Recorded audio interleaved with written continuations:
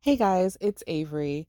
Before you listen to our July episode, I gotta first off apologize for my audio quality this episode. I was definitely at my grandmother's house in California and did not realize that the window was open.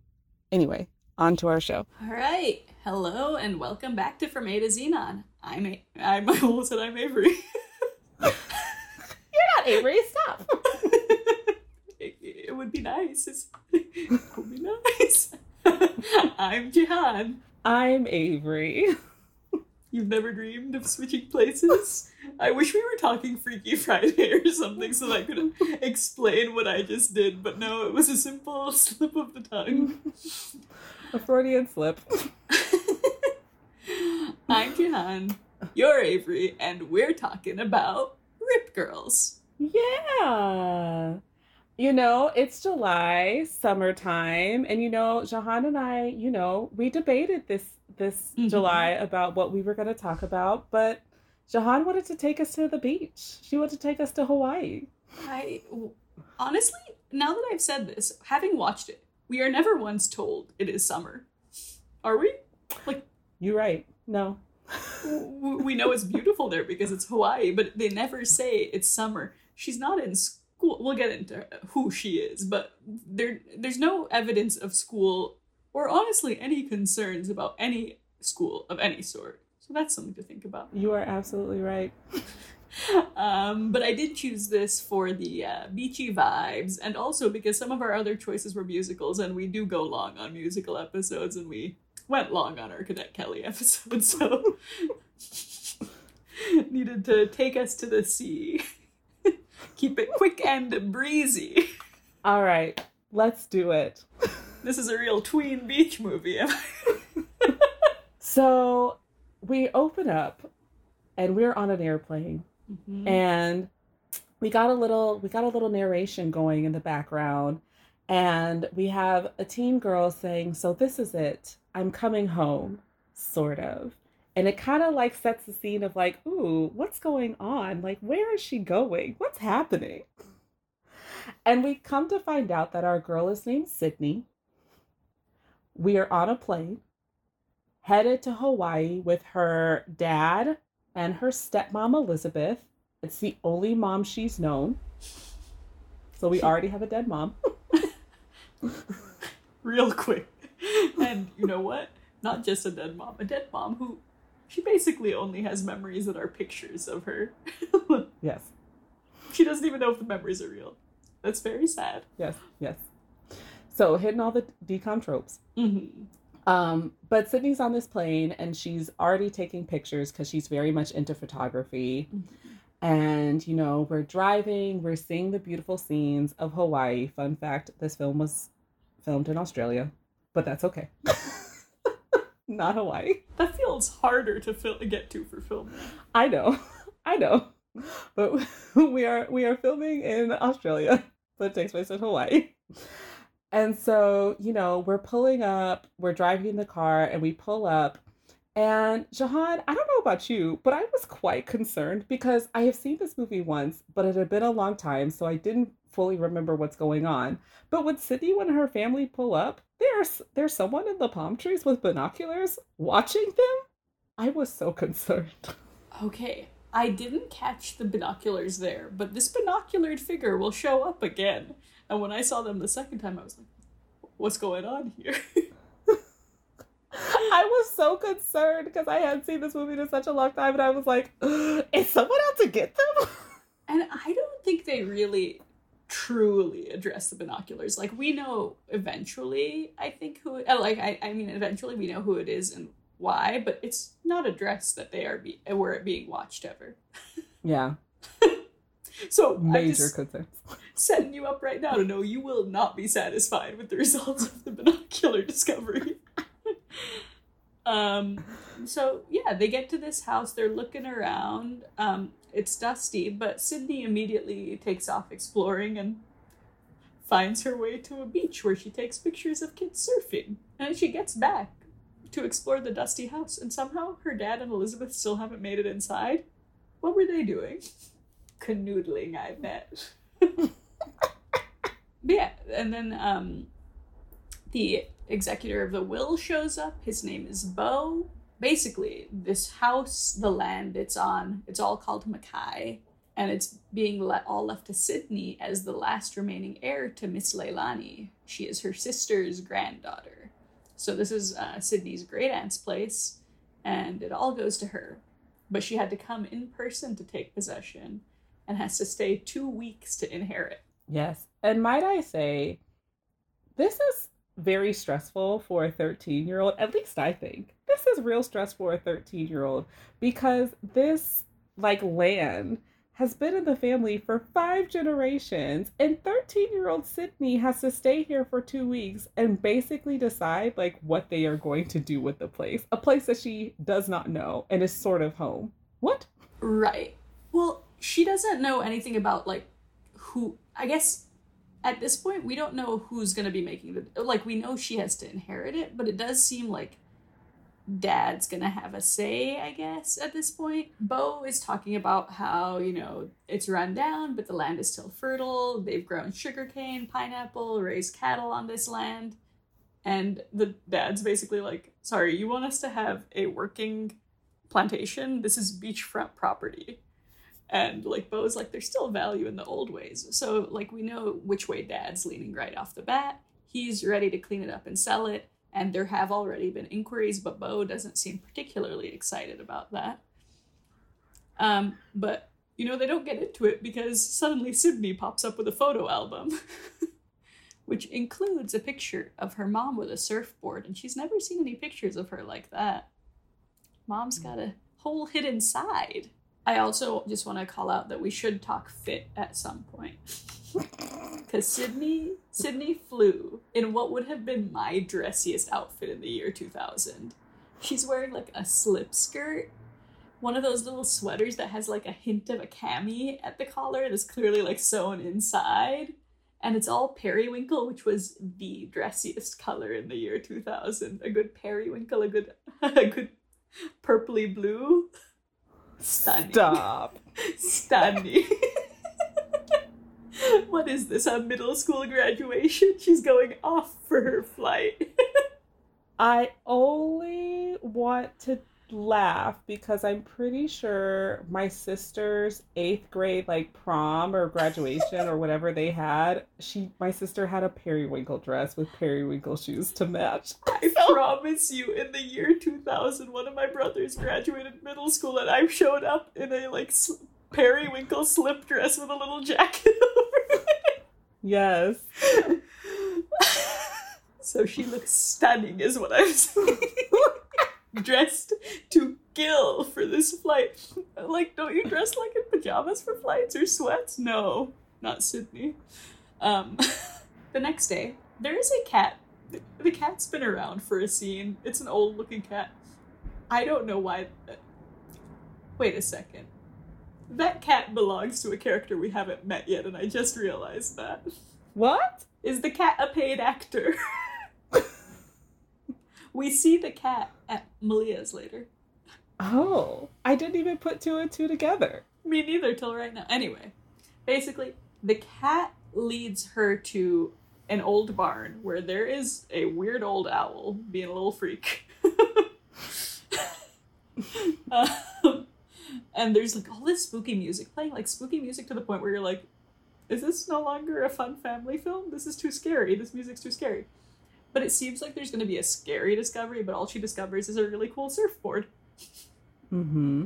And, but then the owl hoots, and I want to call something out. She runs away here because the owl hoots. From my eyes, what I saw was Camilla Bell, Sydney, played by Camilla Bell, running incredibly slowly with the surfboard. But she then crashes into a girl named Gia who says, "Why were you running Mach 10? She was going super fast." I went back to look at it again. This girl is essentially walking. They didn't even try to make it look like she was running fast. Yeah, I did want to say that they're bumping into each other wasn't as extreme. I have been in my notes of this was not a serious bumping. This was a casual greeting. Yeah, this is 2 people passing each other on the street. They don't bump into each other. Gia is knocked off her bike, or like knocked over, and like is like, be careful. Gia meets Sydney, and Gia is very impressed with Sydney's board. Mm-hmm. And automatically Gia's like, oh, like, you must be the long lost relative with the weird will. And I love Sydney's like, how do you know that?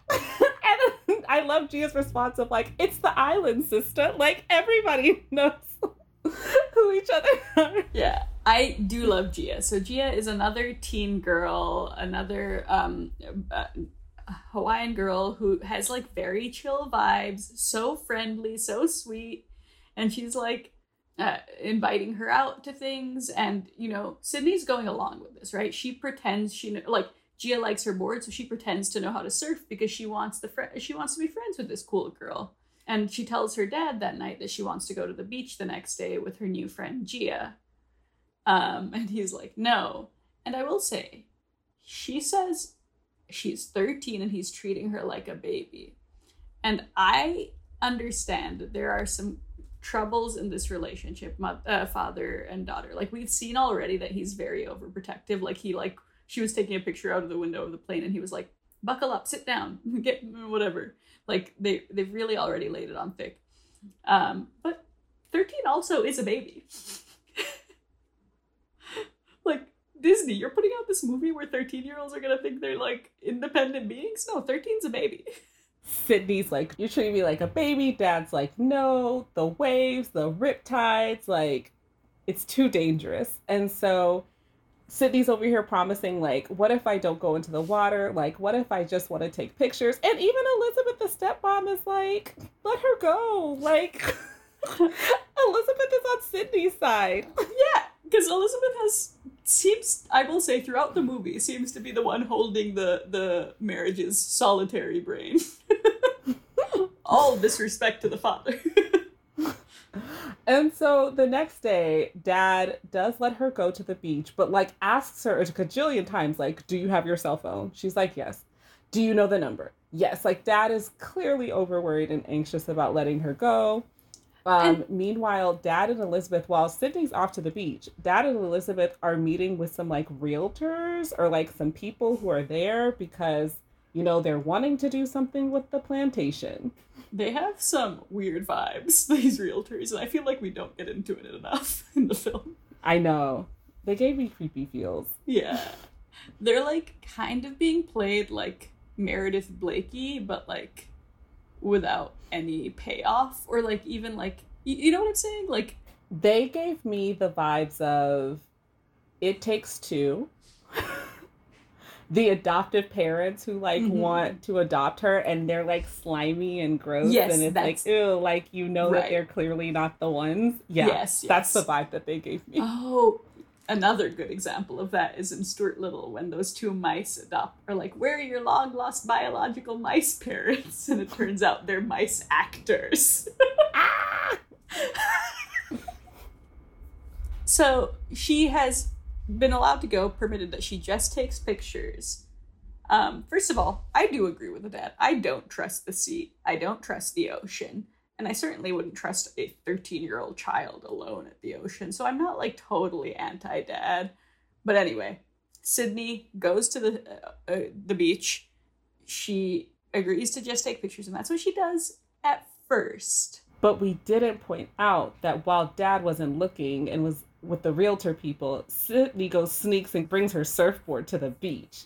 Ooh. Wow. So you mean her plan wasn't to just take pictures?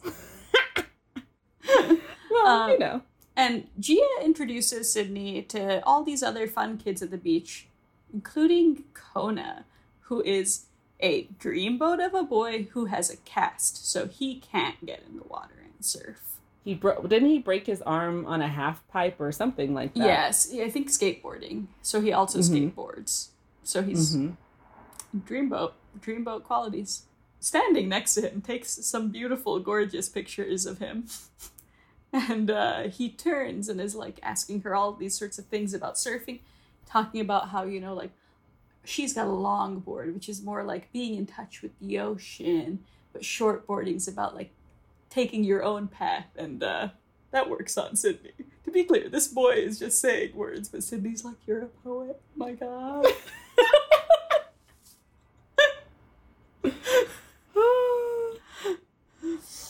She's a goner. Yeah, our girl Sydney has fallen real hard. And Kona's over here like, everyone surfs here. You don't surf unless you're a major dork.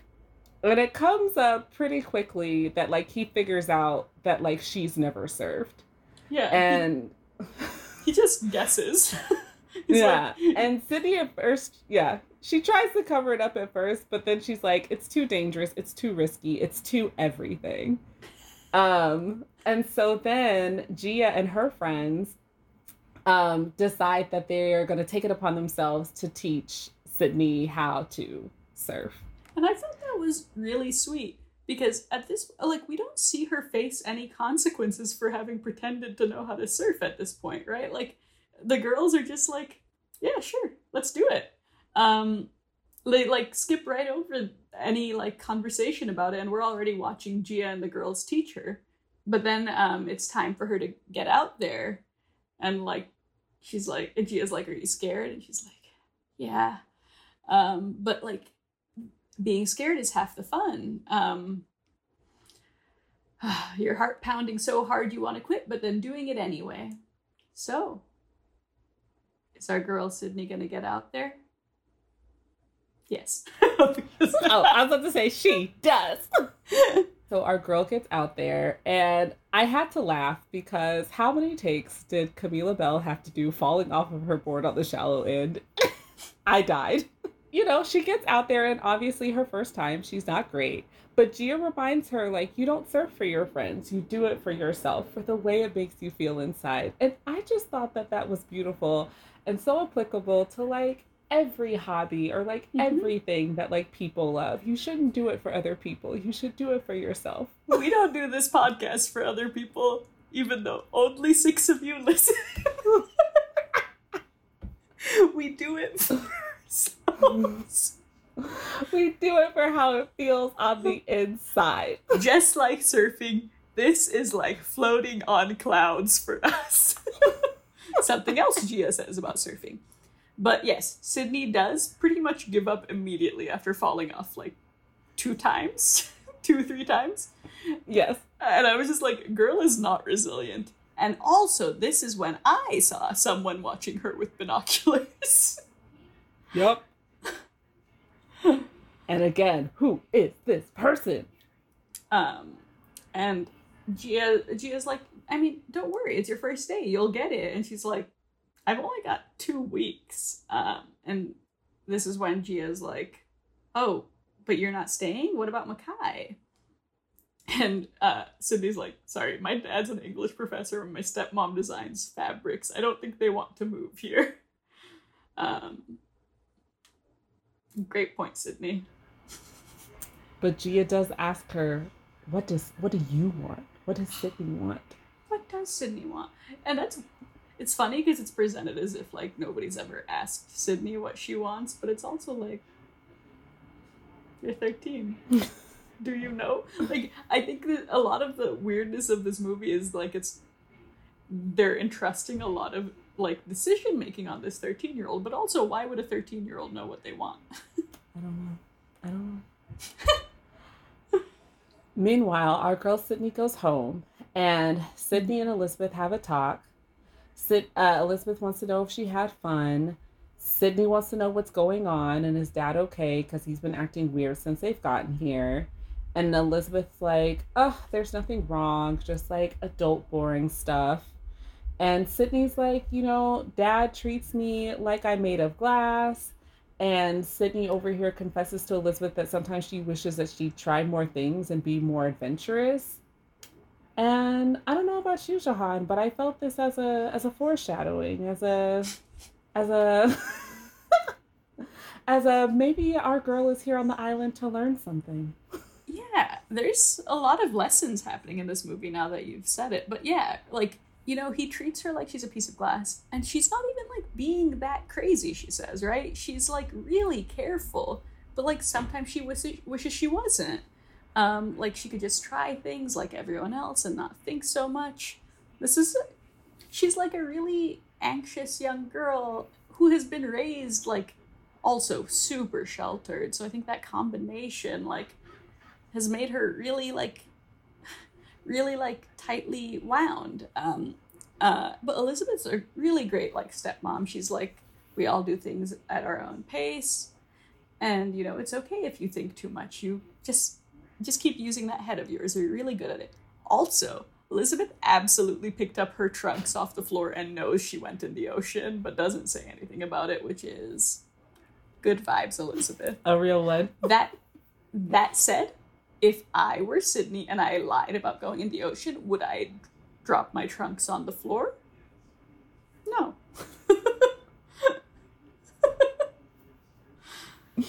Our girl could do a little bit better at hiding things. We'll just put that out there. Sure. In the next scene, we are at the real estate office, and we find out that there is a family called the Hordens who have put an offer on Mackay, and had put an offer in before Sydney even arrived, but Miss Leilani had refused to sell. The Hordens want to make the plantation the Horden Resort at Plantation Mackay. Sydney is concerned about keeping the historical structures. She wants to know, is the beach only going to be open to the guests? Sydney has questions. And the realtors, are all like, oh, well, we can write down your stipulations. We can talk to the Hordens. We can make sure that these things happen. Like, really just trying to say whatever is going to get her to sell. Yeah, and I'm not even sure the Hordens are a family. It seems to be like some sort of like resort corporation. Like, you're right. Yeah. So there's like big money, and I think what's a little scary about it, understandably, for the island, for the people who live there, is that like this is a corporation. This isn't a family. These aren't people who actually care about the island in any way. So Sydney, concerns aside, goes back to surf again. And, Gia thinks she's owning those waves today. And we get this great moment of Sydney standing up on her first wave. We've got a real fun classic DCOM song playing. Like, she gets up, but then she bails. But she's so happy and excited, and Gia's so excited for her. I will say, Sydney is surfing barefoot, as people usually do. Tell me why every other shot in this scene she's wearing sneakers. She's wearing sneakers when she falls off the board in the water. There's sneakers. I didn't even notice. Truly, half of the scene she's wearing sneakers and half she isn't. And I don't understand why they didn't. Why were they like, yeah, let's film this scene with her sneakers on? I didn't even notice. But yeah, it's really exciting. Sydney stands up on her first wave and has this new friend who's really excited for her. And then we go back to the beach to chat, to have a little girl talk about a certain dream boat. We see Kona on the top of the hill, and he it's weird because there's a little, what do you call those things? Obviously a half pipe. Oh, it is a half pipe. Okay. There's a little half pipe on the top of the hill looking below the beach. So they see Kona on the half pipe practicing because he obviously can't get into the water, and he waves. And so Sydney asks Gia if she likes him, and Gia's like, yeah, we're tight. He's my best friend. And then it dawns. I love this. And then it dawns on Gia. Gia finally catches on and realizes what Sydney's actually saying. And she's like, oh, do you mean like him? It's such a funny back and forth because she's like, Sydney's trying to be so sneaky about it. I'm telling you, she is gone for this boy she has known for collectively 20 minutes. And she's like, you and Kona, are you tight? Yeah, he's my boy. So you like him completely. He's my best friend. And Gia simply, the implication is that Gia simply does not know how teenagers normally gossip. Or that it is not the same in Hawaii or something, because Gia's like, oh man, you like, first of all she goes, wait, do you like him? Sydney doesn't say words. This is one of my favorite moments of Camilla Bell's performance, because she just does the weirdest, like, little shrug smile face. It's adorable, but she looks 8 years old. And she is like, hey, that's awesome. He'll be stoked. Let me tell him. And truly, Sydney's like, yo, what the fuck, stop. Maybe not in those exact words. No, I think her words were kept it a little PG for this movie. She goes, please, no, I would die. And Gia's like, he'd be stoked, though, if we told him. And then, like, so Sydney decides to get deep about Kona, right? Instead of just, like, moving on, she's like, is he really as together as he seems? And I must repeat, she has spent 5 minutes with this boy. And Gia's like, yeah, he's a really good listener. You can tell him anything. And Gia really is a perfect wing woman. She is hyping our boy up. She's like, he even draws cartoons. Kona's a star. I don't think she needed to help Kona. I think Sydney was already on board, but now it's serious. So Gia convinces Sydney to go back out there, but the wave is too big, and Sydney actually has a really scary moment. Yeah, they're in the ocean. They're, trying to find the perfect wave. Gia goes, no, not that one. And then Sydney gets tumbled in the waves. Like, my girl was seriously, like, tumbling, though. And I was like, help!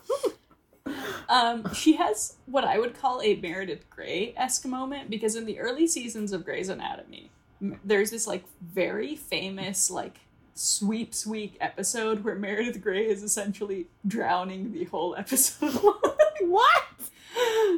It might be longer than an episode, and it's, like, very famous because Meredith is drowning and aware of it and simply does not try to live. And in this moment, that's our girl Sydney. Like, we see her kind of, like, looking up at the sky and, like, she's aware something's happening.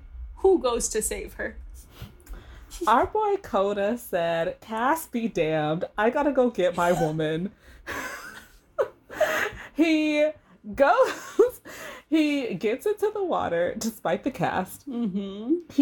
He goes and rescues her. And I'm trying to figure out how, how logistically this is possible, because Kona was, like, all the way at the top of the hill at the half pipe. Gia's in the water with Sydney, and somehow Kona got to Sydney before Gia. And I also want to point out that I swear to God, they were only in 4 feet of water because you could see the bottom of the ocean floor.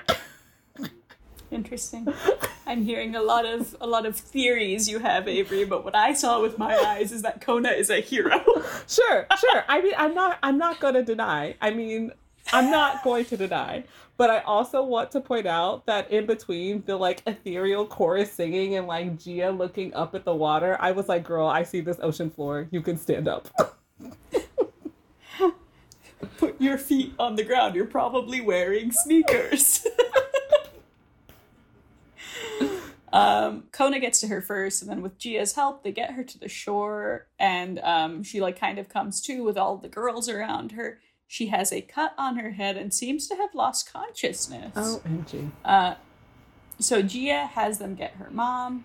Sydney wakes up in Gia's mom's house. Her name is Malia, and Malia is cool as hell. She really is. She's like, don't you go feeling sorry for yourself. You're fine. And I love that. What a great first line. Although Sydney's like, I don't really want to talk about it. And Malia's like, great, tell me all about it. I was like, okay, so I guess Sydney's talking about it. And Sydney does say it felt like she was outside of her body watching herself drown. And I was like, more Meredith Grey vibes.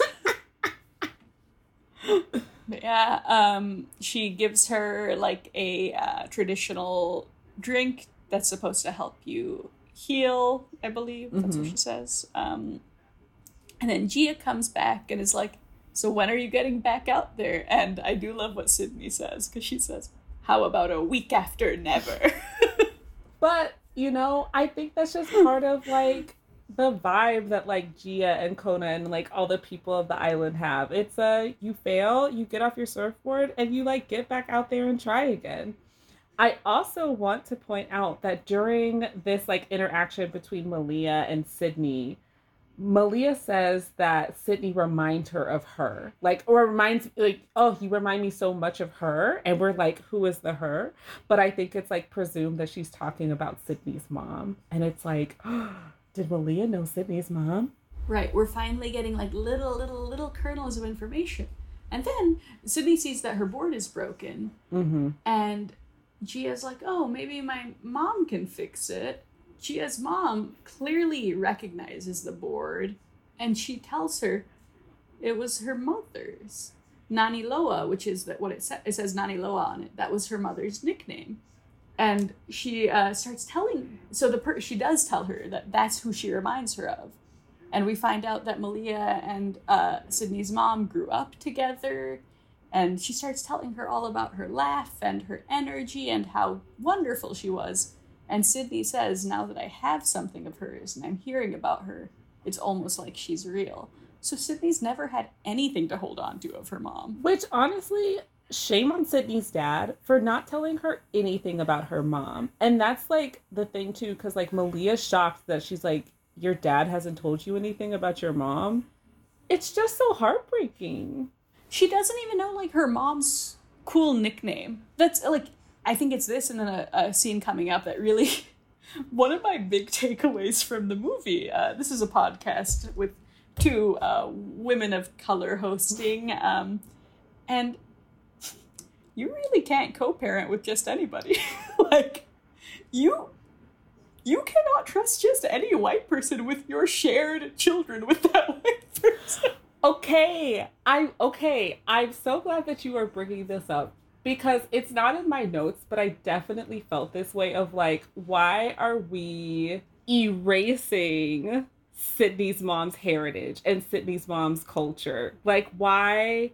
Like, I get you're heartbroken, you lost your wife, but I also do think that you have, as a parent, a responsibility to like have your child of color be like, to know their heritage and to know their culture. And this also made me think about, you know, my movie, you know, I have to bring it to all the boys. Like, that's what I was thinking. Yes. Like, we are proud of Dad into all the boys because like he purposely goes out of his way to like make his daughters feel like they are part of their Korean culture because like it's important to him and also like brings him closer to his wife. And I'm just like, why is the dad in this movie, whose name is Ben, why is Ben not doing this? Like, it's such a disservice and it's not okay.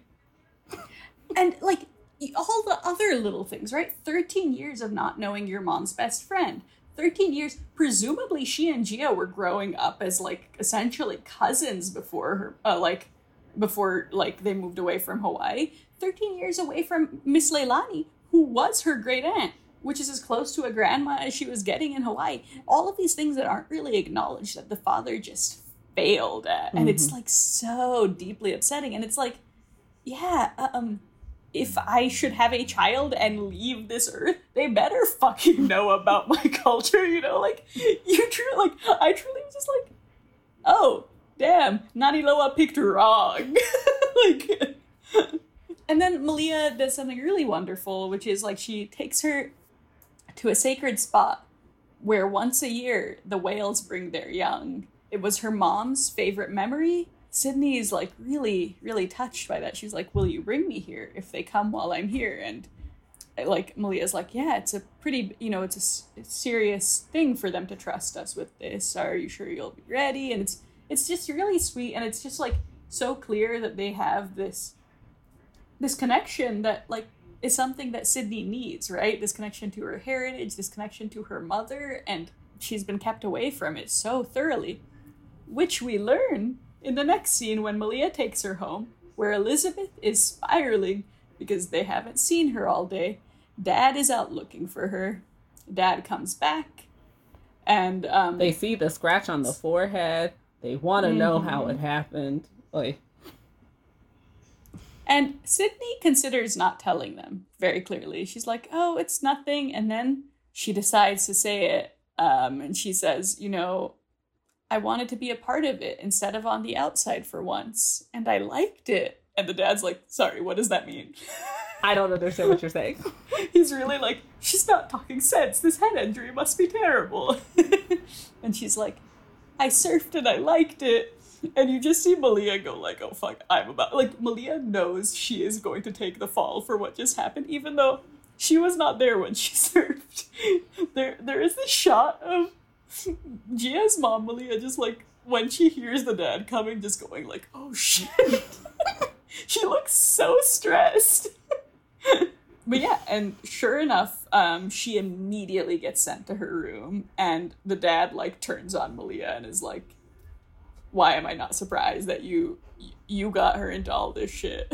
And Malia's like, tells Ben, you've been keeping her away, that she has the right to know who she is and where she comes from.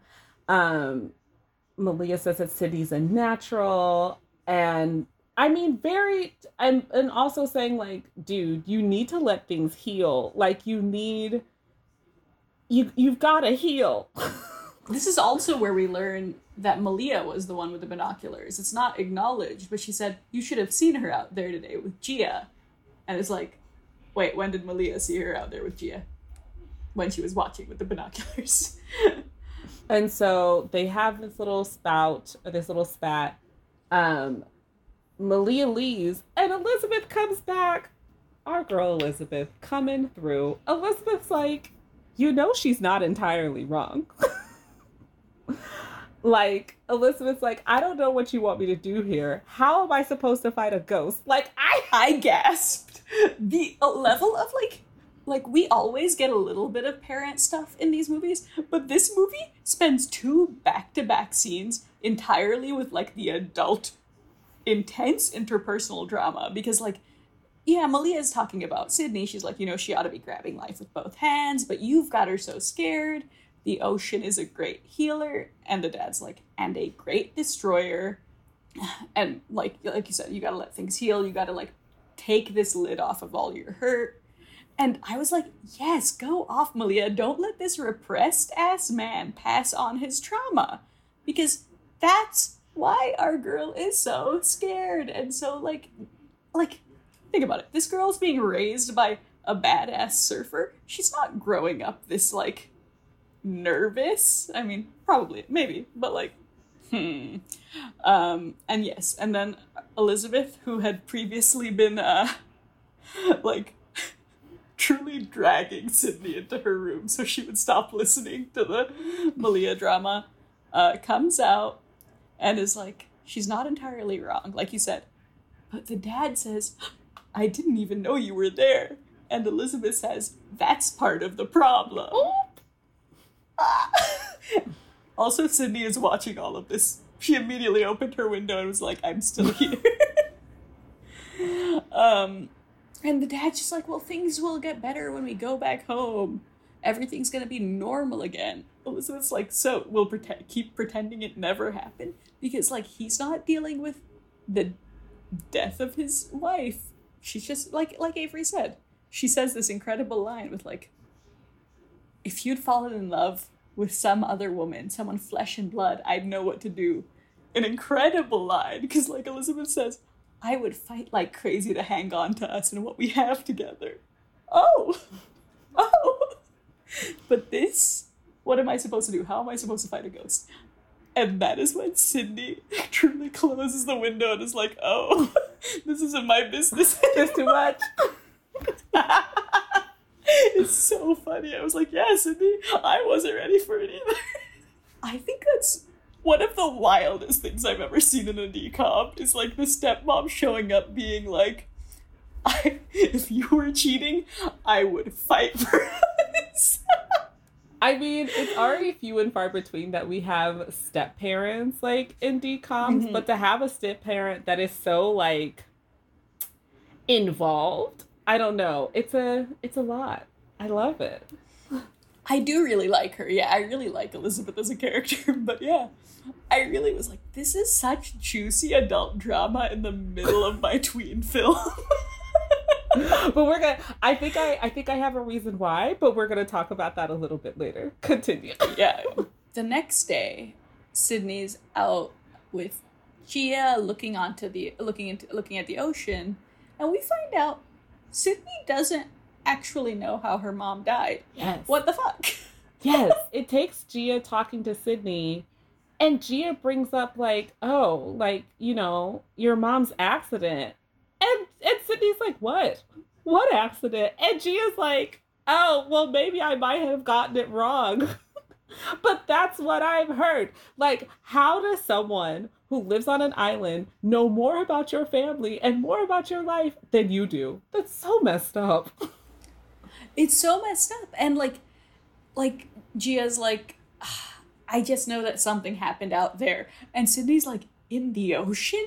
She didn't know that her mom died in the ocean. I mean, I think we had all picked up on it by now. Yeah. I had a sense. Well, Sydney's like, stupid, huh? Not knowing, not making him tell me. And Gia's like, well, it's not too late. Sydney's clearly like going through it. She's like mad at her dad. She's like doing her own research and finds, I think, some sort of a yearbook or magazine where her mom has this whole page where she's Miss Sports Queen, 1983, Action Girl Nani Loa, and it's all these cool pictures of her mom swimming, running track, every sport. And there's also a picture of her in front of her house. So she goes to the beach. Our girl goes to the beach. The other girls are doing their hair, braiding it. I loved this scene. This was such a tween middle school scene, and I was like, I love this. The girls are sitting on the beach, Gia and her friends, braiding each other's hair. And they're in a little train. Yes. And they're over here saying, oh, I hope I'm saying this right. I had to quote, oh, goddess Hykeia, ancient mistress of the ocean, pioneer surfer chick, our forebearer, our guide, we call your name in fervent hope that tomorrow will bring us a day of monstrous surf. And I was just like, this is so cute. I love it. It's so cute. It's so funny. Like Sydney runs out being like, Gia, and they're like, sorry. It's desperation time. There's nothing but trash on the waves. Let her concentrate on this, like, prayer to the goddess of the ocean for better surfing. Oh, man. It's so funny. Yeah. It's so sweet. And then some boys come with water guns, and they all the kids start playing around, and Sydney sees that Kona's back, and he's skateboarding again, so she goes to him. And she says, hey, I never got a chance to say thank you for saving my life. Ah! My gosh! Our girl is flirting her little heart out on day 3 of knowing this boy. Oh, but things escalate a little bit more, Jahan, because she thanks him for saving her life. And then Kona presents her with a drawing of her on a surfboard with her camera. Listen, Kona and I had the same moves. We're just some cartoonists trying to make things happen. Listen. I loved it. I absolutely loved it. It's a movie. And I truly at this point was like, listen, I get it. I know you've known him a collective 3 hours, but I'm swooning, so I understand why you are. This is a child with game. We loved it. Sydney asks Kona for a favor. He shows her the picture of her mom and asks him, does he know where this place is? And she's like, yeah. He's like, yeah, it's abandoned. It's kind of creepy. You know, people say it's haunted, but Sydney doesn't care. She's like, I'm game. Like, I can do it. And so in the next scene, Gia, Sydney, and Kona, they go on horses to go find this place. And at first I thought it was just going to be Kona and Sydney going together. But then I saw Gia and I was like, okay, we have to do this as a trio. But this would have been a really cute date by horseback. Okay. I was surprised she went to... I actually, I thought it was going to be just Kona too. And I was like, why did she not ask Gia? I was like, okay. So Sydney's got some moves of her own. And then Gia came along and I was like, oh. I don't know what the situation was, actually. They find the place. They're goofing around. Gia takes Kona's hat, passes it to Sydney. Sydney goes running inside of the house. And then they... Oh, did I miss something? No, I was just going to say, I think running around an abandoned house, even while playing a flirty game of keep away, is maybe not the smartest thing, but sometimes Sydney's judgment isn't what it could be. Why are we the same people? Because I literally was like, oh my gosh, is a floorboard going to break and she's going to like get an injury? I really thought that was going to happen. I did too. And maybe it means we've watched too many movies. Have we become the moms? Are we the aunts now? The concerned aunts of our main characters? But she goes inside of a room and Sydney just gets this massive like vibe and energy, and Sydney swears that she's been here before, and we can't help but feel that like this is Sydney's mom's room, that this is the room that she grew up in, and she just like feels that immediate connection and that spirit and that energy. And what's really cool is, remember at the start of the movie she said she only has like what she thinks are memories based off pictures, but she's like, I think she showed me this room once. I can almost remember when she brought me. But she was like a 2-year-old, so she can't be sure. But like, she remembers the smell of the place and like some moment with her mother. So it's like literally being in this home, being on this island, has done what she like had hoped and like brought her closer to a piece of her mother she thought she had lost. So that's really wonderful. The next day, we're back at the realtors, the slimy realtors. The Hordens said that they have complied with like all of their terms. Like they'll keep the house, they'll preserve the lagoon. Like they're just trying to do anything to get them to sell. And basically they have given them 72 hours to make a decision. We've got 3 days, people. Like the stress of it all. Yeah, and Beau is clearly not happy about this. He's like, well, they wouldn't want to give you too much time to think about it. Oh, yeah. Beau is stewing from the side. That evening, we've got, Sydney using her year 2000 iBook in her frogs and crowns pajamas. I knew you were going to say something about the pajamas. They were very cute. I would love some. And she hears something outside the window. Now tell me why she goes and asks who's out there instead of freaking the fuck out like I would. She's like, she hears something and she's like, yes, hello. And it's Gia and Kona. And it's time. Tonight's the night. The whales are bringing their young. Yay! Oh my god. I thought she was going to go in her pajamas at first, but it's so cute. These kids all get dressed up in their best dresses and stuff for like a real middle of the night luau and ceremony. It's just so cute. Gia's like teaching her how to hula a bit. I thought it was really sweet to see them bringing her into her culture like this, because this is the most we've seen her like in touch with her culture. Mm-hmm. And like she's off with Kona and they keep smiling at each other while watching a couple dance but not dancing themselves. And then Kona takes her to where an old lady is telling a story in Hawaiian, and Kona translates it for her. It's a story about a girl who loved a boy, but was told by his father, who I think was a chief or a king, that only if she surfed the great tsunami could she marry his son. The boy worried because no one had ever survived the great tsunami, but the girl knew she had to try. And the Minehunis, the little folk, brought her a branch of a tree with magic. And like Sydney's deep into this story. She's like, what happened? Did she survive? Avery, what happened? Girl, they ended up getting married. No, you skipped something, which is Sydney goes, what happened? Oh, wait, okay, sorry. Did they survive? Oh, sorry. And Kona kisses her instead of answering. I was waiting to get to that part. You did a much better retelling of the story, because literally I was like, an old woman is telling a story about people falling in love. And then they And they kiss, it's so cute, and then he's like, the colors of the rainbow danced on their wedding day. And I was like, Kona has the most game of any, like, 13-year-old boy in the world. 1.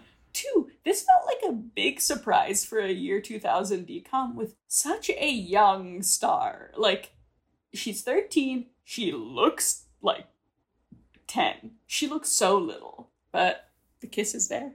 That felt like almost like kissing in like that felt more like a Mary-Kate and Ashley moment to me than like a DCOM moment. Does that make sense? Yeah, you're right. I see it. They kiss. It's beautiful. I clearly was not paying attention to the story. I'm so sorry. My mind was elsewhere. How could it not be? And then we get an announcement that the whales are here. So everyone goes running to the shore to go see some whales, jump in the ocean. Some nice CGI whales, because I guess the real whales were not available to be filmed at that time. Sydney is caught up in the moment, and she's like, Mother was right. Like, it is magical. She takes this time to ask Malia about her mom's accident. And Malia, finally is the one to tell her, which I still think is shitty that her dad didn't tell her. I was really surprised that she heard it from, I thought maybe the movie would be like, you have to ask your dad, you have to have this conversation with your dad. Yeah. But no, she hears it from Malia. Yeah. And so Malia talks about how, like, one day they were out surfing and the waves were perfect, and then there was a huge swell and her mom got caught up in the current.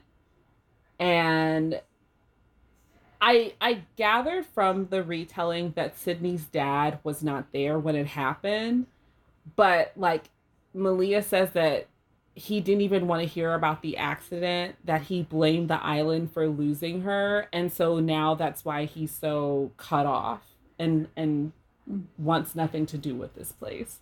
Yeah, and that's really tragic because, like, Malia's like, Malia was there, and clearly it was very traumatic to see her lifelong friend, like, get hurt, but she's retelling this story because she feels Sydney should, her lifelong friend died, but, like, she's retelling this story because she feels like Sydney should know that her mom was, like, fighting in those waves to get back to her, which is something, like, her father has... She doesn't even know her mom drowned, so her father has never told her these details. I really, very little respect for this man. But then we see something that we haven't yet, which is that Sydney is still angry at her mom. She said, she's supposed to be here while I'm growing up. I hate her for not thinking about that. And Malia's like, you have to forgive her.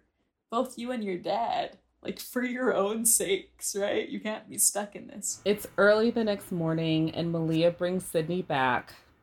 Sydney, this 13-year-old baby, has the nerve to walk in the house and was like, her dad is there, and she's like, I left you a note. And I was like, ma'am, I am 29 years old. If I left a note for Felicia to say, like, oh, I'm going out and I'm not going to be back by, Felicia would have my ass.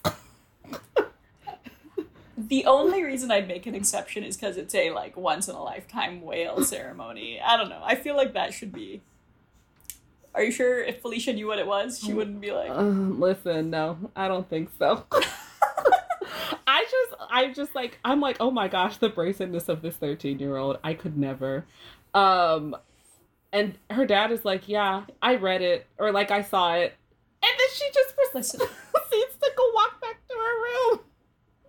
Well, no, she proceeds to walk back to her room after saying, you should have told me about it. It shouldn't have been some deep, dark secret. Yes. And then she tears up the picture of her mom with the surfboard, and I truly was like, no, your memories. I know. Oh, and me, in all caps, I'm like, the disrespect.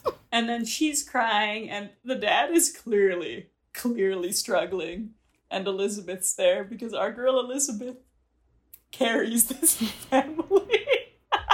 And the dad's like, I kept thinking that I should have been there when it happened, that I should have saved her or stopped it or something. And Elizabeth's like, it was an accident. Like, this man has felt for 11 years or whatever that he could have stopped a freak accident. But then we hear some more. He's like, when I lost her, I didn't think I'd ever love anyone again. And then I found you. And it's really sweet, and I do love Elizabeth, but I also am like, why are we getting so deep into the dad's second marriage in this movie? I truly was like, no disrespect, but me and all the kids watching are Team Nani Loa's Ghost. You did not! I like Elizabeth, but it's also like the character we are made to like adore is very clearly Nani Loa. So it's just very strange that we're like, it's just such an odd dynamic to really keep. Like, I understand the importance of Elizabeth the character, but to go so deep into their marriage is very odd to me. Yikes. Shahan said Team Ghost. Help. But yeah, the dad's very clearly like, this man has so much trauma and like just, I feel like Jamie Lee Curtis when she's talking about the Halloween movies, they're about trauma. But this man has so much locked up inside, right? Mm-hmm. And he needs a therapist, and 2, he needs to talk to people about it, but 3, that can't only be your spouse. This is toxic masculinity. This is not having like, you're just leaving it all to like Elizabeth to fix. And he's like, it didn't seem fair that I should be so happy and Elizabeth's like, she would want you to be happy. This woman carrying this family on her back despite my disrespect. and so I'm so sorry. and so the next day, Ben asks Sydney, does she want to go for a walk? Sydney says that, when people ask about her mom, she has to lie and fill in the blanks when people talk about her. And so her dad is like, oh, what do you want to know? And she says everything. It finally, like, this is the first time we see the dad talk about her, and he's clearly like, I think it's cathartic for him as well as Sydney. He just opens up and talks about how she took his breath away. She's radiant, just like Sydney, a lot like Sydney. The natural grace, the way she laughed, and this man is, again, still in love with Nani Loa's ghost. And so her dad thought that he was protecting Sydney by not letting her be here. But he admits that Malia was right, that he's just been running away this entire time. That's one thing. 1, he had to hear it from Malia. And 2, he has been talking with Elizabeth, and they've decided that Mackay is Sydney's heritage, and that she has to decide what to do with it. And what she wants is what they'll do, because the decision belongs to her. This is where I was like, this is truly a child you're putting this giant decision on. I agree that it's her heritage and it shouldn't be left up to the parents. I don't know that it should be decided when she's 13, like right now. Can I also say, this man said, I'm not going to lie and tell you we don't need the money, and I'll be teaching for the rest of my life and never see this kind of money that they're offering again. Sir. I was furious. Like, that's the thing. And the thing is, he doesn't even come to the conclusion that that's not what's important. Again, I'm calling out when women tell him the smart things he says, because it really seems that he is a dumbass. Like, he's like, he says that thing about money. He's like, I'll never see that kind of money. He's like, but Liz says that isn't always what's important. Maybe she's right. Whatever you decide, we'll do it. We'll make it work. And that's when I was like, why is Elizabeth holding the whole brain in this marriage? Like,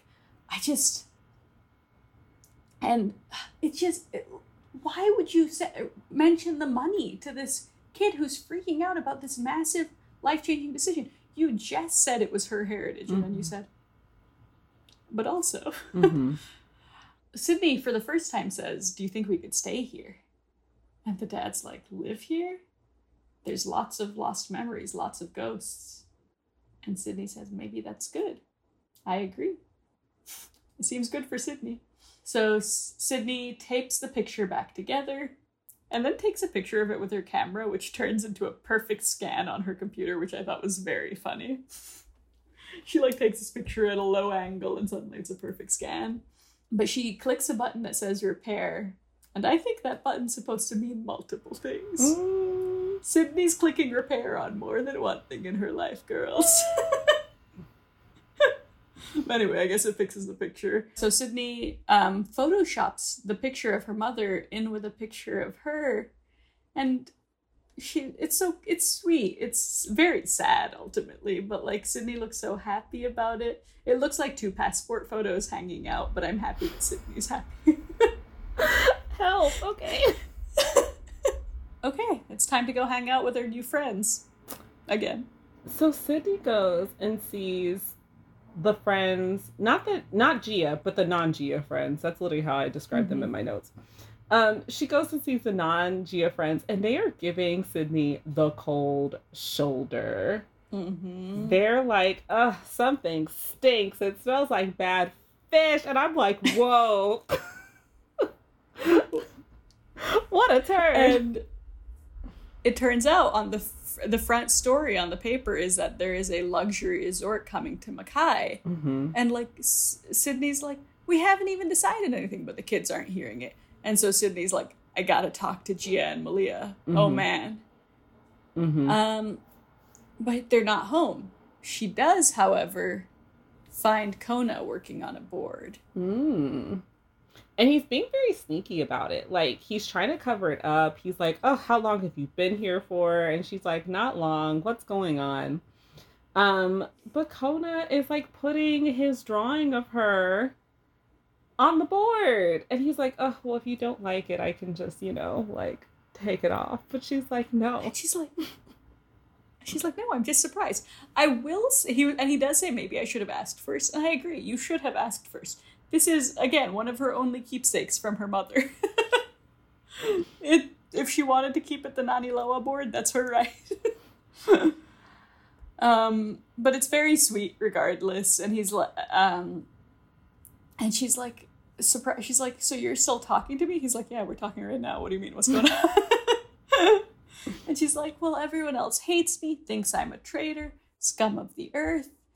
And he's like, yeah, he knows what it's about. So he actually has seen the paper and still hasn't like turned his back on her. And he's like, yeah, Kai thinks you're gonna grab the bucks and run, but you should have heard Gia lay into him. And like Sydney's so happy to hear. She's like, she stood up for me. And Kona's like, oh yeah, big time. So Sydney tries to ask Kona, like, where is Gia? And, Kona kind of spills the beans about Gia's, like, secret place. And so Sydney finds Gia. Gia tells her that, like, she comes here to think, like, that time that Gia's dad didn't show up for her birthday. And I was like, woo, that's a story for another time. But I do not like this dad either. She was like, and this poor girl is like, I guess he forgot. It was my own fault. I should have known. This child, the thing is, Gia is so sweet and so trusting and just being let down. And she now feels like she's being let down by her new friend, Sydney. But she goes out here because she surfs out here. And when you're out there, all the bad stuff falls away. Mm-hmm. Mm-hmm. Oh, it's just like clear that there is an undercurrent of this conversation that Gia is, even though she defended her, upset with her about selling Mackay. And Sydney's like, but did you read the whole thing? Even the part about the whales? The lagoon's gonna be a preserve. We're not trying to change what's there. And like, Gia's like, it's a resort, Sydney. Everything's gonna change. What whales are gonna come and like be okay with tourists crowding the beaches? And then Sydney asks something that, for me, blew the whole movie wide open. Right? I did not see this coming. Same. It was questioning that came out of left field for me. I was like, what does this have to do with anything? Go ahead. How did Sydney know to ask this? But Sydney goes, when we met, did you and Malia plan that? because of Makai and the inheritance. And I was like, God, why is Sydney asking that? And Gia's like, where'd you get that idea? And she says, the truth, Gia. And she's like, we thought that if you got to know everybody, if I ran into you and got things started, it would change things. Change how you felt about this place. Now tell me one. Gia tried to keep the lie going for a second there. 2, everything I knew about this movie was wrong. Right? This literally set the tone, or changed the tone of the entire movie. All the things we thought were creepy actually were kind of creepy and manipulative. Yeah. The run-in that we didn't think was that much of a run-in, it wasn't actually a run-in. Also, was the cat a paid actor? Because the cat clearly belonged to Malia, and now we know that cat led her to the surfboard. That one's silly, but it's like every moment was kind of Truman showed. And Gia tries to explain that she thought that, like, if Sydney met everyone and got to know the people, that it would convince her. And in my notes, I literally have, what a jump, ! But Gia says that once she got to know Sydney better, like, things changed. And Sydney is, like, pissed. Sydney is not happy. Sydney's like, I've been lied to. Like, you must want to go to Hollywood since you're... It's an incredible lie. Ever consider going to Hollywood, making use of that talent? And Gia's like, this isn't an act. I'm like, okay, I wouldn't trust Gia either in this moment. And Gia's like, oh, like, don't be all innocent in this. Like, you lied too, saying that you were some big surfer chick. Sydney's like, I didn't lie. You assumed. And then oh, wait, go ahead. No, the thing is, like, I agree with Sydney. Like, pretending you can surf is very different from constructing a whole world so that this girl feels like she loves Hawaii. And then Gia calls her a lovesick puppy dog and infers that Kona has been in on it too. Right, because Sydney's like, they all knew, didn't they? You let me make a fool of myself in front of everyone. She's like, I didn't let you do anything. You didn't need any help playing the fool. And like, Sydney is heartbroken. She's like, Kona was in on it too? I hate you. I hate all of you. I hate this island. I'm gonna sell it. And I was like, the plan has backfired, girl. She said she's gonna sell this place and forget that they all ever existed. Holy hell. I was shaken to my core the way I did not expect this twist, because there's no reason Sydney would have known. She asks that question, where did that come from? I have no idea. Gia clearly immediately regrets, like, she's like, fine, go back, who needs you? And then she, like, immediately calls after Sydney, but it's too late. The damage has been done. Yeah, I think, understandably, for what it's worth, like, listen, I want Sydney to love this island. I want her to love her heritage. I don't think you needed to do all that. So, the next day, we're back at the Realtors, and it seems like Sydney's made a decision. Malia, for what it's worth, I think she's got her Hail Mary, which is packing the kids up into the van right outside the window of the Realtor's office. I think it's so funny that the whole time Sydney is trying to, like, finalize her decision, all of her friends are going in and out of a van directly outside the window. But, like, they are really and truly leaving this decision up to a child. The Realtor's holding out the pen. They've got sparkling cider, and we don't see what she does, but we see her running to Malia. Malia's like, I don't want to hear it. Spare me the gruesome details. And she's like, I didn't want you to hear it from anyone else, but Malia clearly is just not having it. She's like, no, it's okay. You did what you had to do. We should have, like, what we tried to do, there was no reason for us to expect that Makai would be a part of you. We thought maybe if you came home and you saw it again, that it would touch you. and you'd have enough of you'd have this is a little cruel and incredibly manipulative, where she's like, you'd have enough of your mother to feel some of the things she felt about this place. Which, if the girl has just sold this island, you're being like, I guess you're not like your mother after all. Dang. I love Malia as this cool surfer mom, badass character. I don't feel great about what she's done to this child. And she's like, it was a shot. At least you've seen it, and now you know, so you'll have that to keep. But so this is truly her, like, I know she's decided that Sydney made the decision to sell, and she gives her a little bracelet with a locket with a picture of Sydney and her mom in it, and that's really sweet. Yeah. I think Malia really manipulated this child left and right, for what it's worth. I think giving her the locket after she thinks that she sold the place is pretty shitty. And just, even though Sydney has talked about this entire movie wanting a piece of her mom, and that would have been something to share an hour ahead of time. But that's just me. I fully agree. I think what she does in this scene is some emotional warfare. She basically has decided this child has sold a piece of her best friend and she should know it. Rough. Like, she's truly like, oh yeah, we really, like, we thought we'd try something, but why would Mackay still be a part of you? You've never lived here. Like, oh my god. So, but we don't see what happens after the necklace, because it's so funny. We keep seeing half of these scenes, and then they're like, but we don't want to give away what's happened. It's like, well. And she goes and she finds Kona. Yes. Finds Kona on the skate hill, looking for Gia, I add. Sydney asks where Gia is, and Sydney just has this feeling that Gia went surfing on her own, so Kona and Sydney both go searching for Gia. Like, they're looking around, looking for Gia. Sydney sees some of Gia's things on the beach, and then she sees her surfboard floating in the ocean alone, and Sydney's like, oh no, this girl went surfing on her own, which Kona says even at the beginning, like, oh, she wouldn't do that. Like, she wouldn't go surfing on her own, but she does. I can't believe it's happened again.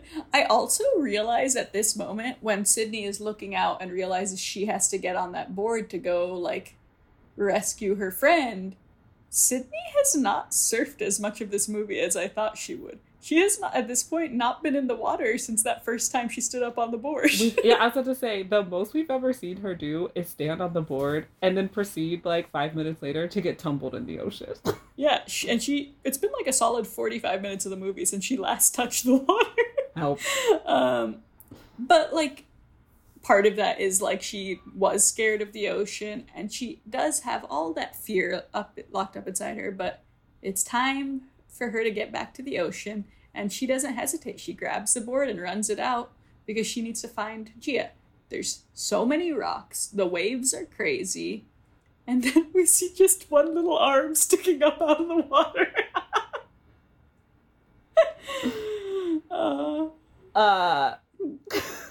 Sydney gets to Gia.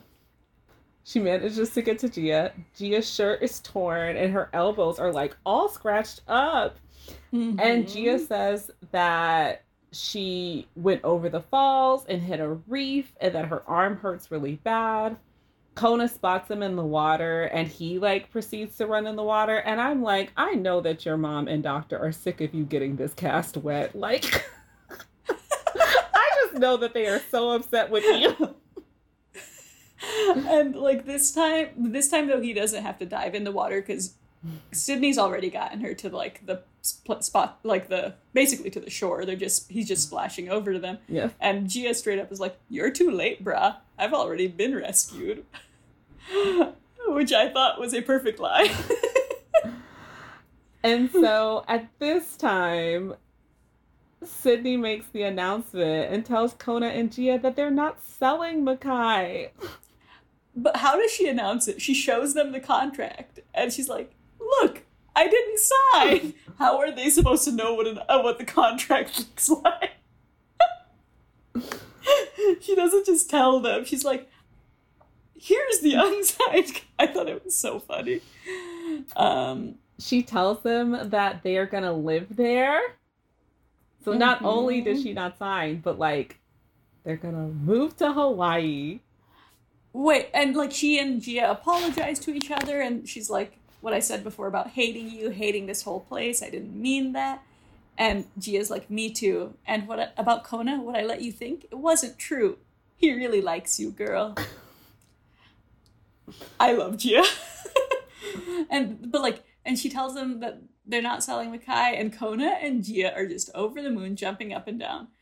And we go to Elizabeth and Dad, who are with Malia on the front steps of the house. And she's like, so what are you gonna do?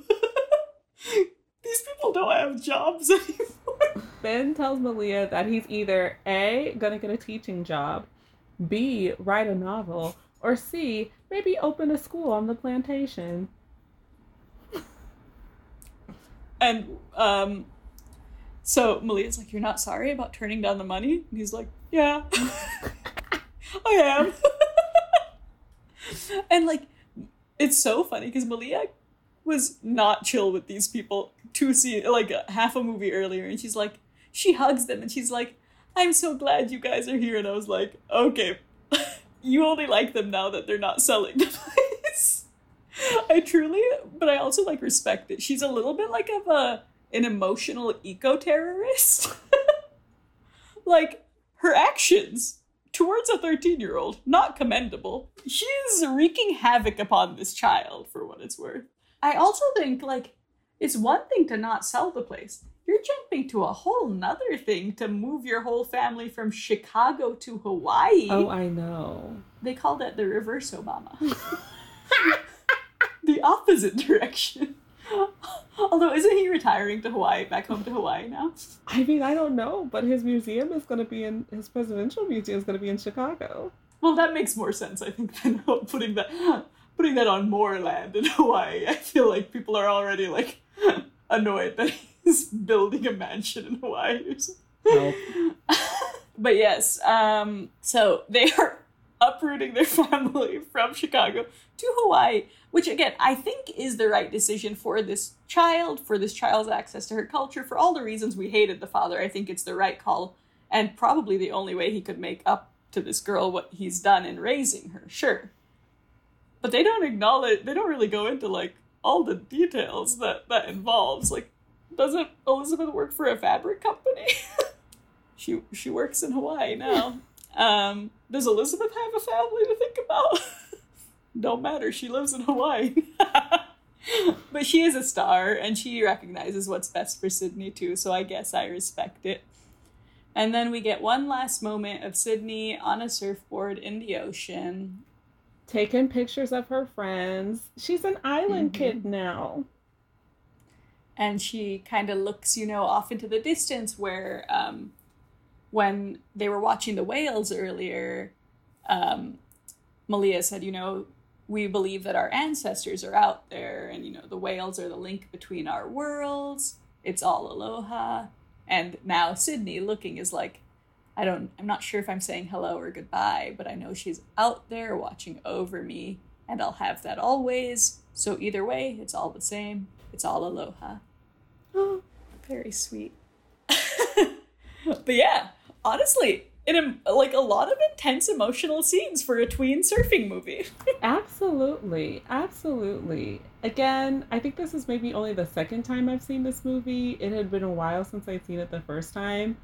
So it almost felt like seeing it for the first time again. Same. I barely remembered it. I saw it, I only saw it once, and I think I saw it when they hit the 100th DCOM in 2015 or whatever, and they did the marathon. So I had seen it 6-7 years ago. 2015 was 7 years ago. I know. Sorry.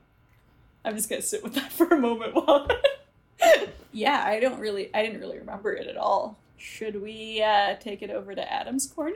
Yes, Adam, tell us, what did you think of the Rip Girls movie? So I had the honor and privilege of watching this with my 10-year-old cousin Madison. And I think a lot of the material may have went over her heads in terms of like surfing is actually an impressive sport and not just like a thing you see in a movie. So I have some notes here that I took while observing the movie.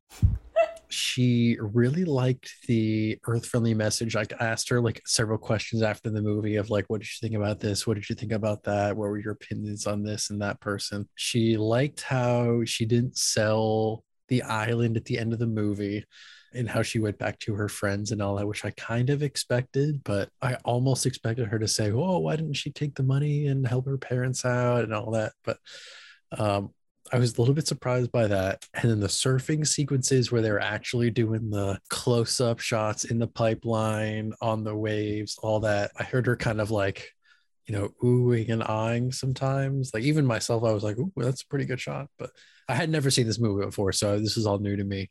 And of course for Madison as well. So she seemed to be super impressed by it, and I was as well. I mean, it went from like, okay, they're clearly filming this on the shoreline to, well, they must have someone in the water to actually, you know, get up in there. So I asked her what she thought of the boy plot line, because when I was looking up on Letterboxd, a lot of these movies were similar to Cadet Kelly in that, oh yeah, this was my, you know, first gay movie, you know, Disney's coming up with a gay plot line. I'm like, oh, okay. I kind of saw that in the first hour or so, in the first half. I missed it. And of course it kind of fell off. But I was so focused on Kona's dreaminess. One of the reviews here says, what I sleep on, a Serta mattress. What y'all sleep on, Rip Girls, one of the best Disney Channel movies of all time. It took Disney 33 minutes to realize they made one of the gayest films ever and had to shoehorn a boy love interest before we noticed. It didn't work. This was pretty chill. Gia ahead of her time with her pride flag emoji. A quote of someone saying, this has to be gay, right? One of my friends at the 3-minute mark. So I don't know what you make of that. Seems on Letterboxd, apparently, it seems to be equally anti-capitalist and gay. So make of that what you will. So I asked Madison what she thought of this boy plot line, and I was like, what do you think of this? Is that boy even cute? And to the question, is that boy even cute? She went, no. So funny. So I don't know. But apparently she was more focused, according to me at least, she was more focused on the actual eco-friendly message than she was the actual romantic plot line. That feels very on track for everything I've learned about like kids today, like just working in kids TV and stuff. They get like in our research sessions and stuff, they get hyper focused on like, if they see littering and stuff in one of our episodes, they're like, sorry, did that paper get recycled later? And like, it's really wonderful that the next generation cares so much about the earth. And we should do more than just make decoms about it, I guess. I guess so. I mean, I was prepared to ask her like, oh, is this boy cute? What should he have done there? Did he say the right thing there? You know, but she was, no, he's not cute. What happened with the resort? Did she sell it or not? No? Okay, then that's good. That's pretty much like all she, I mean, I don't say all she was focused on, but that's like her answers that she gave. So I guess so, yeah. I am proud of this next generation and how socially conscious and aware they are. But I'm also very reflective of like, am I the problem? Like, am I? Yeah. I was like, am I the problem for asking all these questions around the boy and not like all around the resort and all the ecosystem that they could have destroyed by building the resort? So no, I get it. You're not the problem for thinking Kona is dreamy. We can all only do so much. We're only human. He had highlights. It was the year 2000. What were we supposed to do? He had highlights. I know. It was Hawaii. He's surfing. I just feel guilty for being distracted by the boy with the highlighted hair and not focused on like the ecosystem and preserving like heritage land. Like, I guess all I can say is that we're a product of our time. Yes. You know? Okay, but we also did spend about half of the episode talking about how the dad needed to support her in her cultural exploration. That's true. We're not all villainous. This is true. We were anti-colonial, I would say, if not we were anti-colonial, anti-patriarchal, if not anti-heteronormative. Okay. The kids will be all right. Listen, we'll be fine. They'll be all right. We'll be okay at best. The last thing I focused on here was I was very aware of the scenes where they're in the real estate office, and the main focus of the scene is like the boring real estate functions that they're doing. And I kind of like saw Madison like looking around the room, like getting bored, like shifting around her seat. Like I was very aware of the fact that these were boring scenes taking place in an office, and you never see something like this in a DCOM nowadays.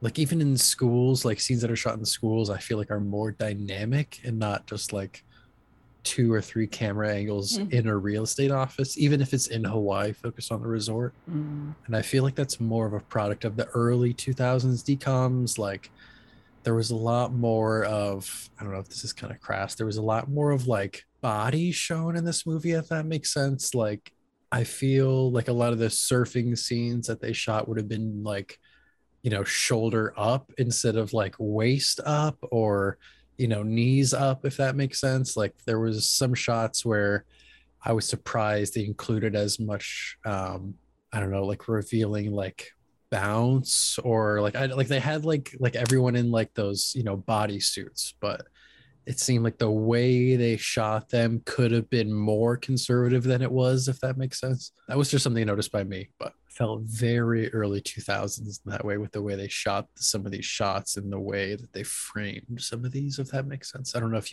either of you picked up on any of that, so could just be me. I did feel that, like with the kiss, I felt like it was like ahead of the year 2000, maybe. Yeah, that surprised me. I was like, oh, they actually showed the kiss. They had them kiss. That's kind of surprising.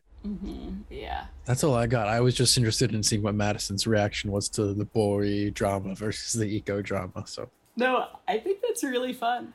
It's very cool to have a 2022 kid telling us what they feel about something that came out 22 years ago. Yeah. When we were 7. Avery and I were 7. So honestly, I was too young for this one. I didn't see it. I didn't see it until I was like 20, 22, 23. Avery, did you watch it as a kid?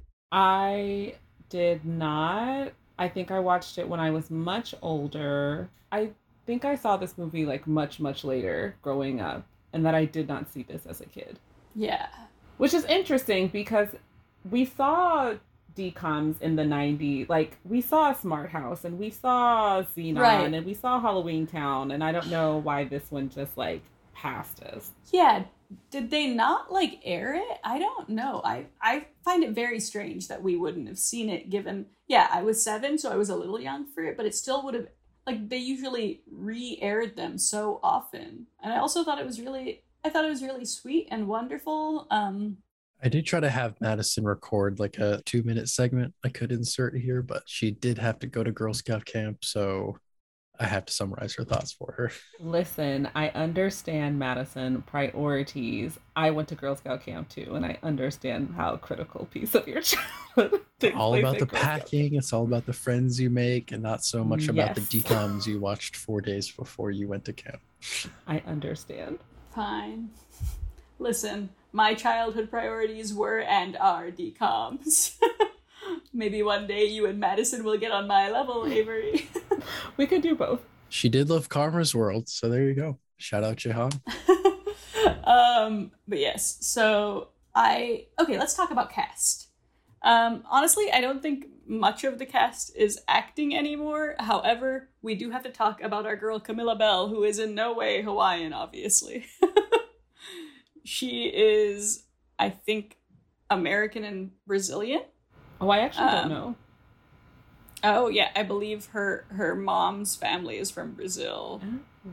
Yes, and she grew up in LA, and she was vaguely mixed race looking or brown looking, and they said, we'll cast her as Hawaiian. I will say, I have not followed much of her career. Don't know that much about her. Honestly, my 3 fun facts that I knew about her was, I don't know if you've ever seen the second Jurassic Park, The Lost World, but that opening scene, she's like the girl on the beach who's like feeding the little dinosaur like pieces of her sandwich and she gets attacked by the dinosaurs. That's honestly where I knew her from. And then I remembered seeing her in a movie called Push with like Chris Evans, Dakota Fanning, which I actually really love that movie. I remember you loving that movie for some reason more than I remember that movie. Okay, I love that movie because it's like, they're mutants. Like, it was very much like, felt like an X-Men movie, but it wasn't an X-Men. I loved it. Anyway. I forgot she was in that. Yes. I don't have many memories of that film. And then the last fact that I knew was that she had dated Joe Jonas, and that she... Okay. It's mine. Okay. Go ahead, and here's the thing. I want you to take this over because I was Googling and I was like, oh, I didn't know this, but I knew that you knew. So please take it away. So my only Camilla Belle knowledge is that she stole Joe Jonas from Taylor Swift, and Taylor said, it's time to release a song about this. So she is the actress who's better known for the things that she does on the mattress from the song Better Than Revenge by Taylor Swift. And the thing about Better Than Revenge is it's a great song, but it's a song in the same vein. It sounds and feels like Misery Business by Paramore. It is written by a young artist who probably leaned into some of their negative side, their slut-shaming side, and said some things they shouldn't have. So it's a great song with a bad message that really said some bad things. It was not great about Camilla Belle. Well, see, I didn't even know all that. I didn't even know. Oh, yeah. Actress known better for the things she does on the mattress is such an unkind way. Now I need to go listen to this song. Help. It is from my favorite I love many Taylor Swift albums. Listen, 1989, perfect album, top to tail. But Speak Now is the one that came out when we were 17, so it is the one closest to my heart. I love this song. I loved every song on this album. Not Taylor's best side, not Joe Jonas's best side, probably. Camilla Belle probably didn't commit any crimes other than being in the Love Bug music video and then falling for Joe Jonas. They didn't even date for like a full year or anything. That's what's wild about all these like teenage relationships we remember when we're like, oh my god, and then Miley and Nick and this and they were like taking up so much of or at least so much of like the pop culture brain space at this time. These kids were breaking up like every 4 months.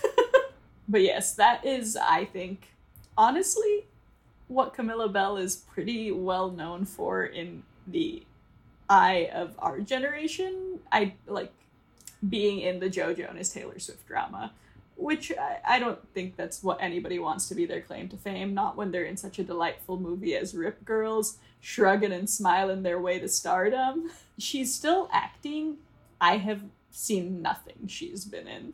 Yeah, same. She apparently was in a Tubi original romantic comedy in 2022 and anchored Tubi's Valentine's Day programming with a movie called 10 Truths About Love. So I don't even know how Tubi works. I don't know how to access Tubi, but I do love a rom-com. So maybe I'll see what her current career is like sometime soon. Okay. Speaking of people doing streaming rom-coms nobody's hearing about, we just want to let y'all know our girl Brenda Song did a little rom-com that's on, is it on Hulu? I think you told me it's on Prime. It's on Amazon Prime. I do not support Amazon. I do not shop from Amazon, but I do support Brenda Song. So take from that what you will.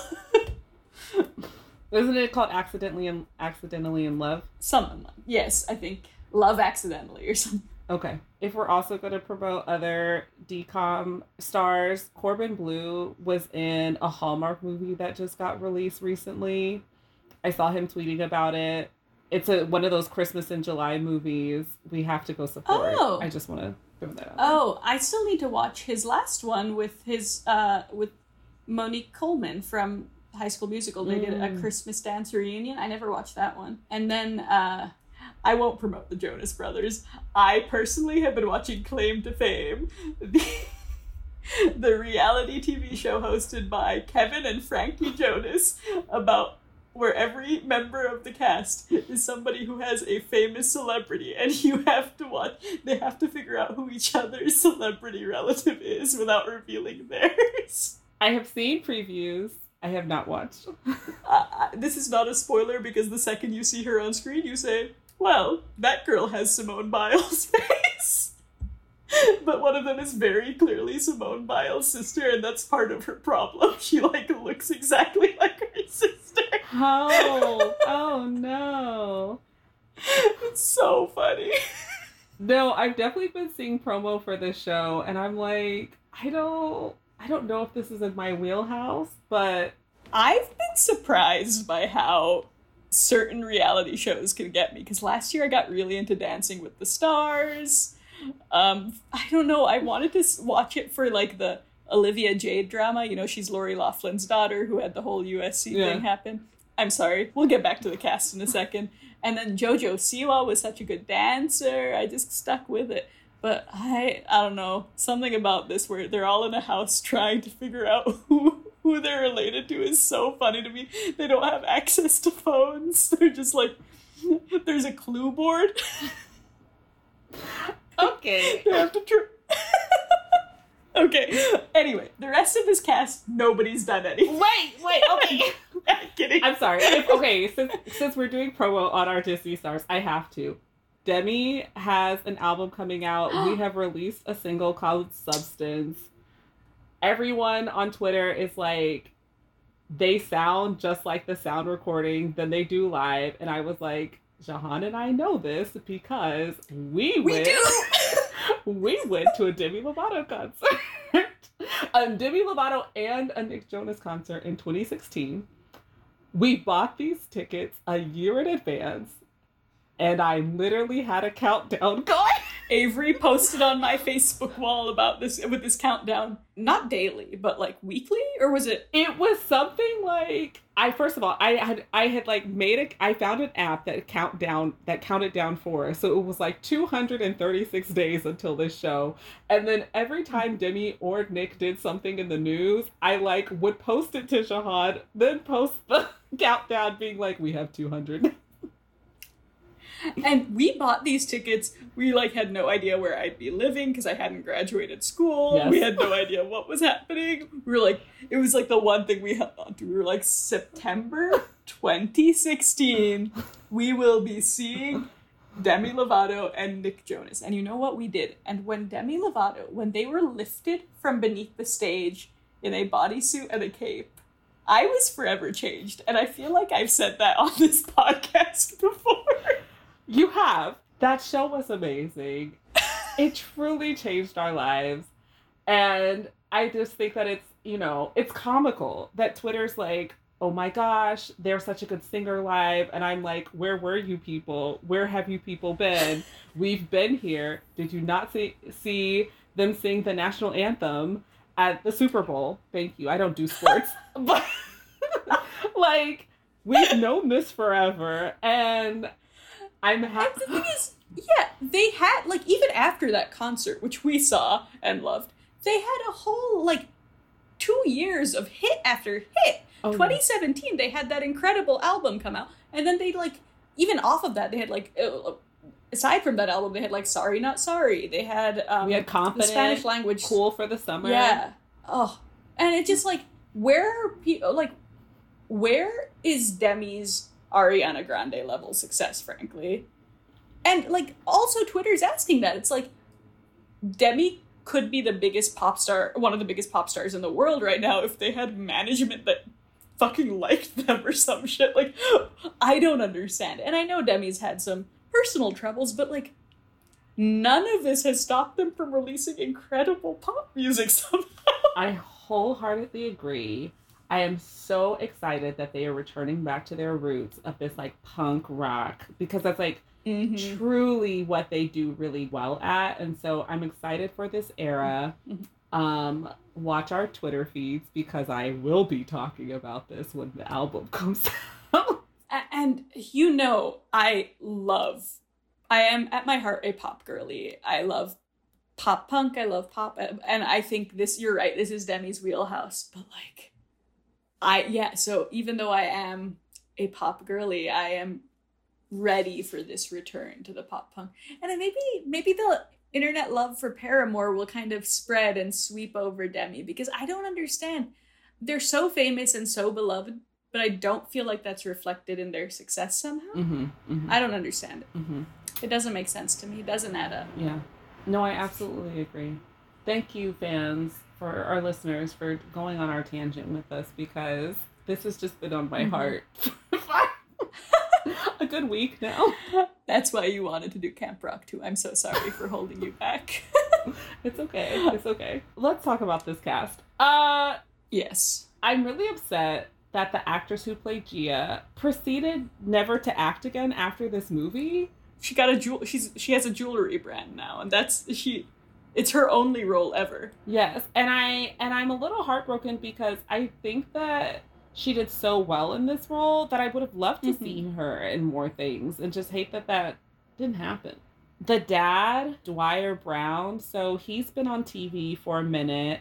He was in some ER, some Murder, She Wrote episodes.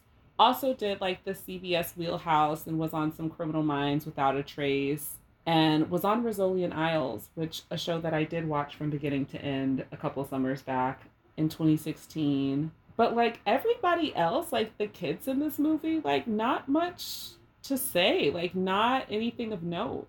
And I think that probably has to do with, like you said, filming in Hawaii. I think they found kids that were willing to do that Oh, sorry, I meant Australia. Yeah. Filming like on location in Australia, because you probably cast like unknowns who are willing to do that travel or do that role far away. But yeah, and the dad was also in Field of Dreams, Kevin Costner's dad in Field of Dreams, which I think is his most famous role. He literally wrote a memoir about that film. Okay. Yeah, I've still never seen Field of Dreams, but I do know Kevin Costner's dad is a big role in it, so that's cool for him. I always get it confused. That's not the one that Joseph Gordon-Levitt's in, because he's in Angels in the Outfield. Angels in the Outfield. No, I have seen that. Okay, one. I have not seen either, perfect. And I get them confused all the time. Angels in the Outfield is the one with Christopher Lloyd from Back to the Future. Gotcha. Okay. Mm-hmm. It's a perfect film. Okay, I do need to see it. I do need to see it. I was going to talk about why I think this movie has touch of like adult conversations or adult content. So the director of this movie is Joyce Chopra. She is an older woman. And when I say older, she was like born in 1936 she was born in 1936. And she has done a lot of like TV movie directing. She's done some episodes of Law and Order, but I will commend her on like directing things for the girls. So she directed an American Girl doll movie called An American Girl on the Home Front.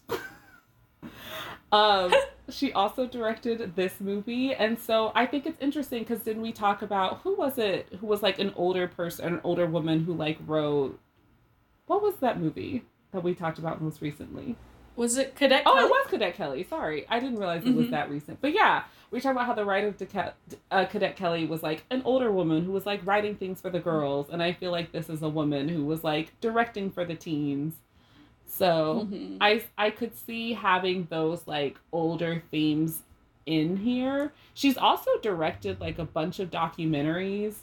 And one of her like movies is called The Lemon Sisters with Diane Keaton. And I'm like very intrigued and need to find this movie. As am I.